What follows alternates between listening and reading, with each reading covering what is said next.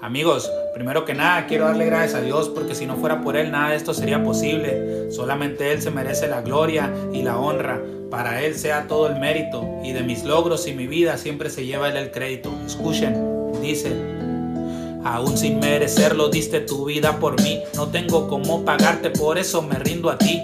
Pues tú me rescataste cuando no lo merecí. Y ahora te encuentras conmigo aquí haciéndome feliz. Padre, te agradezco por todo lo que has hecho. Llenaste el vacío que tenía en mi pecho. Sacaste la ansiedad, depresión y lo mal hecho. Por eso es que contigo yo me siento satisfecho. Moriste en la cruz y lo hiciste por amor. Después resucitaste para darme salvación.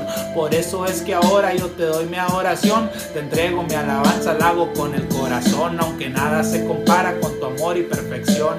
Hey, con tu amor y perfección. Amigos, no olviden que Jesucristo los ama.